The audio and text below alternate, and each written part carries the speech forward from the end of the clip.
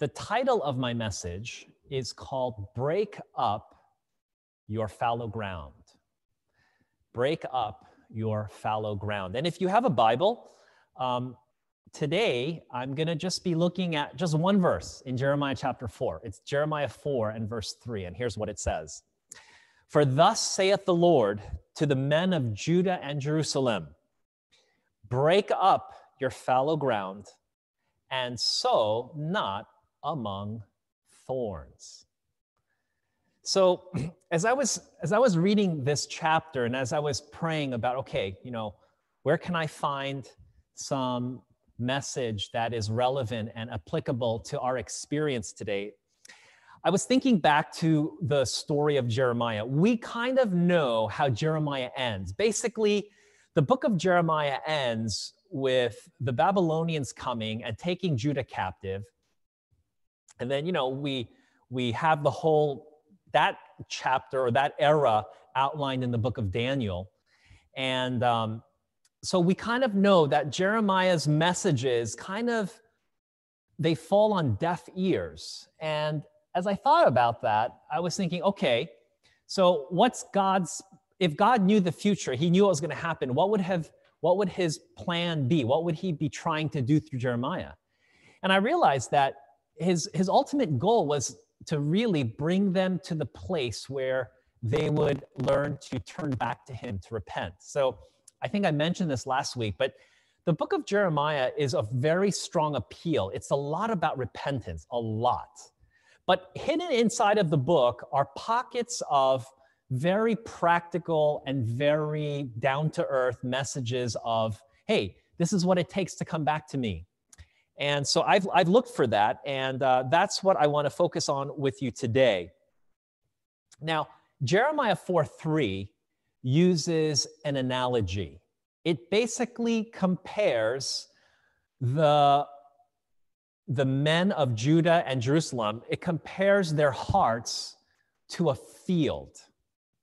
Now, let me see if I can make this more simple to understand, but it's springtime now, and everywhere we drive, we see evidences of life coming back. And it depends, of course, where you live as you watch this, but where we live, and in this Westchester area, there are pockets of places that have big fields. And when you look at the fields, they're green now. You see the daffodils that kind of poke up, and you see some clover. And, we see evidences of nature coming back to life again. And it may be that you may actually live near something. Like my wife and I, we go to a park, and there are parts of the park that are fenced off.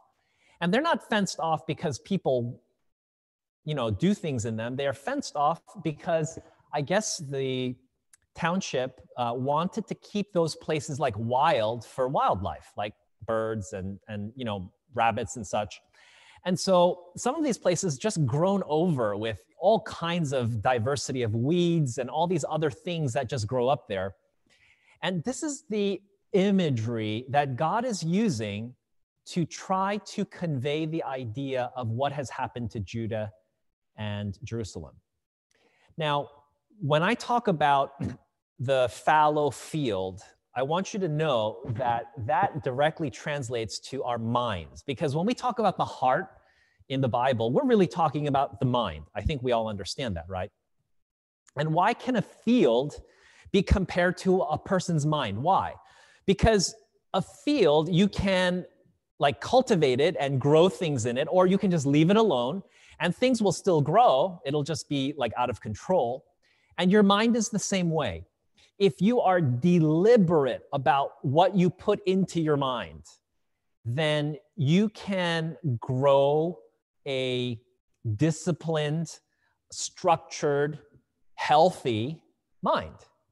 But if you just, watch anything and everything and listen to anything and everything and basically just allow anything goes, then eventually your mind will be overcrowded with things that could produce a not so desirable harvest. So That's why a person's mind can be compared to a field. I hope that makes sense. Okay, so with that in mind, I want to remind you that Jesus used the same analogy. If you remember in Matthew 13, Jesus talked about a man that was sowing, and some fell on good ground, some fell on stony ground, some fell by the wayside, and then some fell among the thorns. So this language that Jeremiah uses is definitely a common illustration in the Bible. Now, what is a fallow field? What does it mean to break up your fallow ground? Well, my understanding is that when something is fallow, it may have been plowed at one time, it may have been cultivated at one time, but through neglect and disuse, things start to come in, unwanted things. And I remember when I was in school, I had to do like a gardening class. I know that sounds strange, but the school that I went to, they had this gardening requirement. And then later on, when I taught in Adventist academies, we also had a gardening segment. And if you've ever grown like lettuce, corn, tomatoes, or something, one of the things that will strike you as being odd is that the plants that we really like, their will to live is very like, it's weak, like with a little bit of injury, they're dead, Whereas weeds, it's amazing. Like weeds, isn't it too bad that like good plants don't act like weeds? Like they just grow everywhere and they're sturdy and they're stable. And if you forget to water them, they'll still grow. But for some reason, it doesn't work like that. The good things that you want, they require a lot of work, whereas weeds, they just kind of grow. And see, if you don't do anything, my parents once owned, well, several times they've owned farms. And one thing that I observed is like, if they in 1 year, if they didn't put a cover crop in, what would happen is it would get grown over with weeds. And those weeds would get so big that the seeds, they would go to seed. And then in the second year, the weeds would be so thick because not only did you have new weeds, but you had the old network of roots that really covered the whole ground. And so this is kind of what happens to a field if you don't cultivate it. That's what it means to be fallow. You have generations of weeds and other plants. Pretty soon, if you don't look carefully, you could have a squirrel that dropped an acorn and you have little oak trees and little, just kind of all kinds of craziness going on. Well, guess what? That is in some way the experience of a person's heart. And I want to talk with you about what God is trying to tell us through Jeremiah 4, verse 3. First of all, if you don't do anything, in other words, if you don't make a diligent effort, your mind, your heart, will become fallow. Years ago, I used to sell books door to door, Christian books. And if you've ever had like a door-to-door salesman come to your house and knock on the door, and like you were so irritated, that was me, okay? That was me before. And I would go like door to door, and I've probably canvassed all over the US. Like I have been in the New England area, I've been in the South, I've been in the, I've been on the East Coast. I don't know if I've done any on the West Coast, but anyway, I've been all over. And one time when I was in Louisiana, I was walking between homes selling books. I had a bag. And as I was walking, there was a little tract on the ground. It was black and it had yellow letters. And this is what it said. It said, "What to do to be lost." And I thought, I wonder what you have to do to be lost. And I thought, I want to know what you have to do to be lost. So not that I want to be lost, but I just wanted to know what you had to do to be lost. So I picked it up and I opened it. You know what it said? It was blank. It was just a white, it was just completely, there was nothing, there was no print inside. I thought, was this like a, like a mistake? And then I turned it over and this is what it said. It said, "That's right. You don't have to do anything to be lost." And then it quoted Hebrews 2:3. This is what Hebrews 2:3 says. "How shall we escape if we neglect so great salvation, which at the first began to be spoken by the Lord and was confirmed unto us by them that heard him?" What do you have to do to be lost? You just have to neglect the offer of salvation that Jesus provides. Do you realize that if you don't do anything, if you don't accept Jesus by faith, if you don't accept the offer or the invitation of mercy that he provides, then that offer of salvation, it just disappears. And friends, I want you to know that neglect does so much damage to us spiritually. If you're not proactive about cultivating the heart, which, I'm talking about the mind. And of course, when I talk about the heart, I'm talking about the mind from the spiritual standpoint. If you're not proactive about planting good seeds, then eventually your heart gets overgrown with weeds and thorns. And I want to be very practical here. What cultivates or what causes, how do we plant good things in our mind? Well, in the spiritual realm, there's really not that many things. I think many of you know, but Bible study, devotion, having devotions. These are the things that implant good things into our minds. Listening to a sermon, whether it be online or on Facebook, on YouTube, watching this Zoom worship service, this implants good seeds in your mind. And if you have a garden, from time to time, you'll get weeds that pop up. And what do you have to do to the weeds? You have to pull it out, right? And that's the same. Sometimes we have thoughts of, malicious thoughts or impure thoughts. We have to be deliberate about asking God to help us not think about those things, right? So in a small way, this is what the culture of the mind looks like. This is what it means to break up your fallow ground. Now, let me be a little bit more direct, because when the Bible talks about breaking up your fallow ground, this is the idea of, if we compare the weeds, the thorns, to sinful things, to break up the fallow ground simply means to repent and to turn away from those things which preoccupy our minds and crowd out the good seeds that God wants us to grow in our minds. Okay, does that make sense? So let me say that one more time. When Jeremiah 4:3 says, break up your fallow ground, the ground is fallow because it's neglected, and in the place of good things, bad things grow. And so what God is saying to the people and to us today, when he says break up your fallow ground, what he's saying is, by my power, remove and choose not to be thinking or to be putting into your mind those things which are sinful, but instead plant and put things in your mind that will sow a crop that will bring forth righteousness. And so when the Bible talks about repentance and when it talks about, turning away from sin, this is the epitome of what it means to break up your fallow ground. But I know that many of you sometimes face this dilemma. We sin because we like to sin. It's just human nature.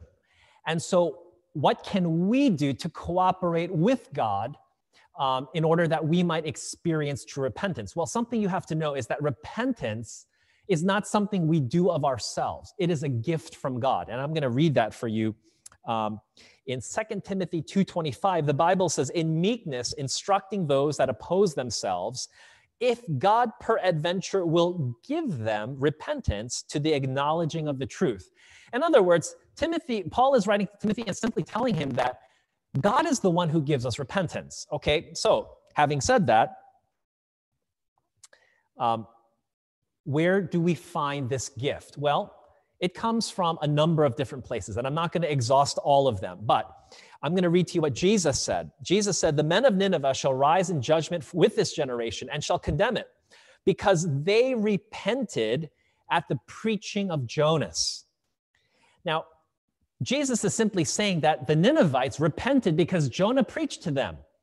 And if you listen to a sermon, if you listen to a message, and you hear God's voice speaking to you, it's not me, it's not the person speaking, but God speaks through the Holy Spirit to people's hearts when the word of God is broken, when people share the word of God.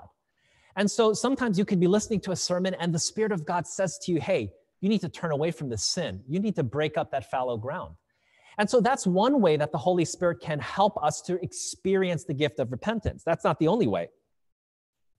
We can repent as the result of seeing God do amazing things. This is Matthew 11:21. Woe unto thee, Chorazin!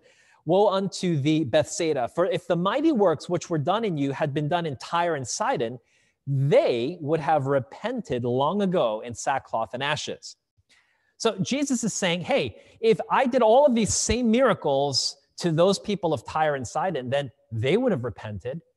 And see, when we see God work miracles in our lives, it awakens gratefulness in our hearts. And that gratefulness is a source of repentance, because when you know that, hey, I'm sinful and I'm wicked, but God is still showing and showering his love upon me, that really breaks people's hearts. And that's another way that you can experience the gift of repentance. Repentance is also in response to the work of the Holy Spirit. And in John 16, verse 7, Jesus said, nevertheless, I tell you the truth, it is expedient for you that I go away. For if I go not away, the Comforter will not come unto you. But if I depart, I will send him unto you. And when he has come, he will reprove the world of sin and of righteousness and of judgment. You see, the work of the Holy Spirit is to help us know what sin is in our lives. And so, friends, when we spend time in prayer, when we spend time in Bible study, when we spend time with in Christian fellowship, these are opportunities when the Holy Spirit speaks to our hearts, and it will whisper to us in a way that we recognize about things in our life that might be causing the ground of our hearts to be fallow. And when God gives us the gift of repentance, something changes within us. And this is the experience that God was desiring for the men of Judah and Jerusalem, but it's also the experience that he desires for us today. Now, the second part of the verse says, sow not among thorns. Now, I know that most of us, if we saw a field and it was covered in weeds and little trees and all the noxious weeds that you can think of, I don't think any of us would start, trying to plant squash or cucumbers or, tomatoes or corn or whatever. I don't think we would do that. But in the spiritual realm, people do that, okay? And let me explain. If I was to take this analogy that Jeremiah uses and then take it to the New Testament, Jesus has two places in the Gospels where he talks about a man sowing good seed, but it falls among thorns. And it's interesting because Jesus actually says what those thorns represent. So in Luke 8, verse 14, this is what Jesus said. And that which fell among thorns are they which, when they have heard, go forth and are choked with the cares and riches and pleasures of this life and bring no fruit to perfection. Now, if you go to Mark 4, verse 18, this is what Jesus said. All these are they which are sown among thorns, such as hear the word. Verse 19, and the cares of this world and the deceitfulness of riches and the lusts of other things entering in choke the word, and it becometh unfruitful. Okay, so what I've done is I've distilled from Jesus' words the things that he calls the thorns, okay? And so here's the list. It's the cares of this life, riches, pleasures of this life, and lusts of other things. And I want to deal with each of those with you today. So when you have your mind and it lays fallow, meaning you haven't made any effort to cultivate good seed in it. And so all of these, thoughts of hatred and bitterness and desires for unlawful gain and just all these kinds of things come into your mind. Even if you listen to a sermon, even if you read the Bible, even if you pray, those seeds will eventually disappear. And I'll bet, because I've been like this before, but my first year of college was a disaster, really, from a standpoint spiritually, because I was doing so many crazy rebellious things, but at the same time, I was required by this, Adventist school. I was required to sit in chapel and to attend Bible class. And I remember in my mind, it was the furthest thing from my heart because I was just chafing to get out of there, you know? But what's interesting is that many people still have thorns in their mind. Like, let me give you an example, the cares of this world. You know, it's normal that we have some level of concern about, you know, hey, where am I going to make money to buy food, to pay the rent, you know, and all of that, right? That's some level of that is normal. But there are some people, this preoccupies their minds. They worry. Maybe that's your personality type. I mean, I don't know if they even do this anymore, because I know they have totally new personality tests and such. But, you know, I think my parents told me that my personality type is like, you know, type A, where, you know, you're always like, you know, you're driven and you're always worried and anxious. And that is my personality type. I am kind of naturally that way. But the problem is that if you're a Christian, God doesn't want you to be worried about tomorrow. And you know, he's given us so many statements in the scriptures. Like Jesus actually said, you know, if I clothe the flowers of the field and I feed the birds of the air, aren't you worth more than a flower? Aren't you worth more than those birds? And, you know, these flowers are more beautiful than anything that Solomon ever wore. So why would you be worried? You know, yesterday as I was reviewing my message, that really struck me. Like, I admit to you that I worry. I worry about my kids. I worry about my job. I worry about where I'm going to be in 5 years, even though I shouldn't, right? And you know, I'm saying this to you on this conference, but the reality is that God loves you so much. He cares more about you than you care about your own children. And if you don't have children, don't worry. He cares more about you than your parents care about you. Like, do you get the idea? In other words, he loves you so much and wants so much good for you. And all of your worrying, all it does is it crowds out the seeds of truth and of appreciation and of thankfulness that God wants to sow in the mind, in the field of your heart. So that's one kind of person. The thorns are just anxiety and cares and stress. Look, that can totally ruin your Christian life. Something else that can destroy your Christian life is the deceitfulness of riches. Now, this may surprise you, but when I first entered college, I entered as a business major. And, you know, I don't want to say that my parents predestined my life for me, but I mean, you know, my sister was supposed to be a doctor, I was supposed to be a lawyer, and I was going to do, you know, business law, something like that. And eventually, you know, I heard the call to ministry, and I left that all behind. But there are times when I have succumbed, you could say, to this desire for just accumulating wealth. And I remember even after I started working in ministry, I formed a business with two of my good friends, and you know, we made some money. But you know, and it's not wrong to make money. I want to be very clear. But I think there's a balance. If that is preoccupying your mind, that is the place, that is the point where this becomes something that crowds and chokes out the fruitfulness that you could have in your mind with God's word.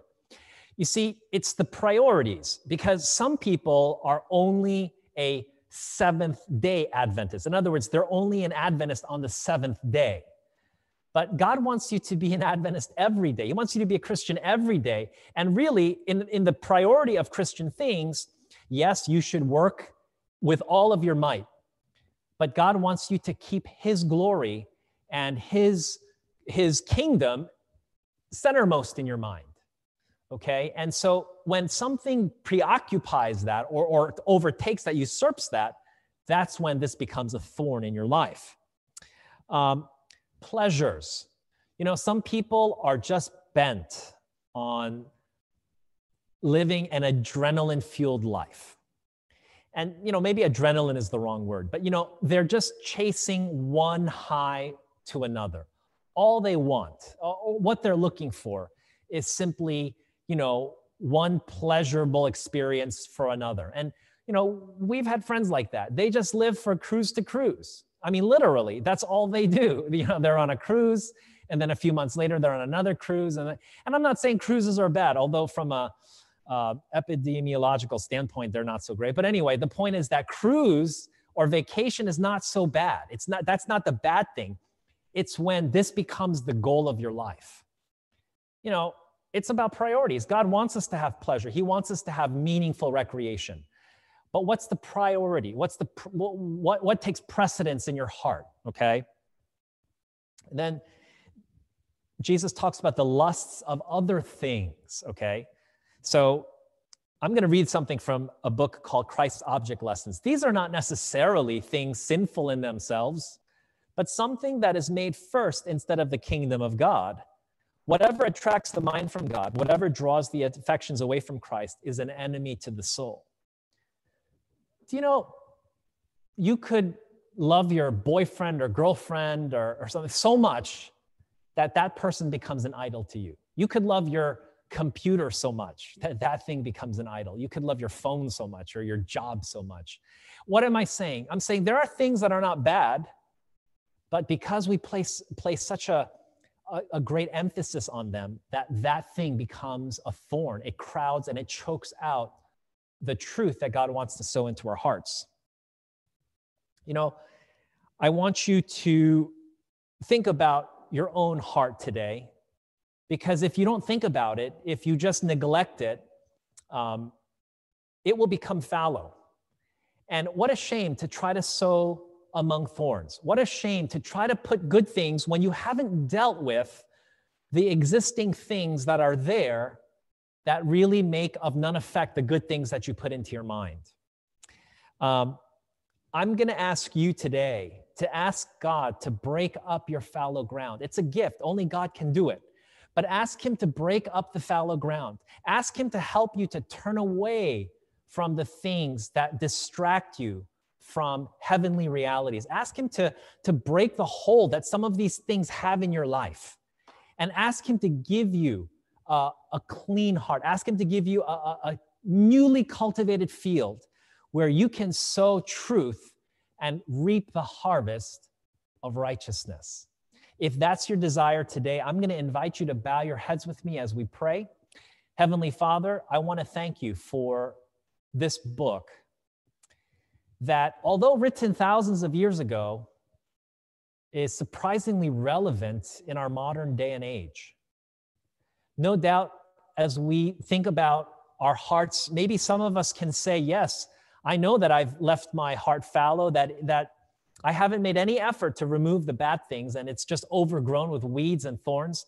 But today, Lord, I have a desire to have a new heart. And so please break up my fallow ground. This is my prayer, and I hope it's your prayer too, for we ask all of these things in Jesus' name we pray. Amen.